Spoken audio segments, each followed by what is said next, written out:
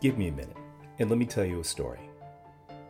Black soldiers fought in the American Revolutionary War from the moment of the first shots at Lexington and Concord in 1775 to the decisive Battle of Yorktown in 1781.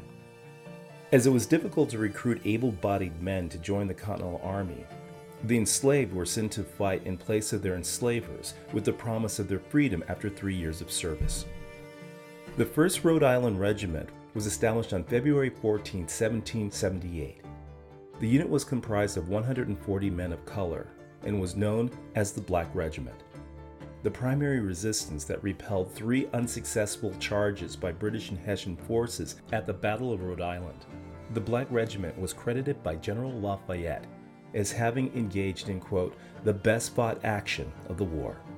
I'm James Edward Mills of the Joy Trip Project, and this has been an Unhidden Minute.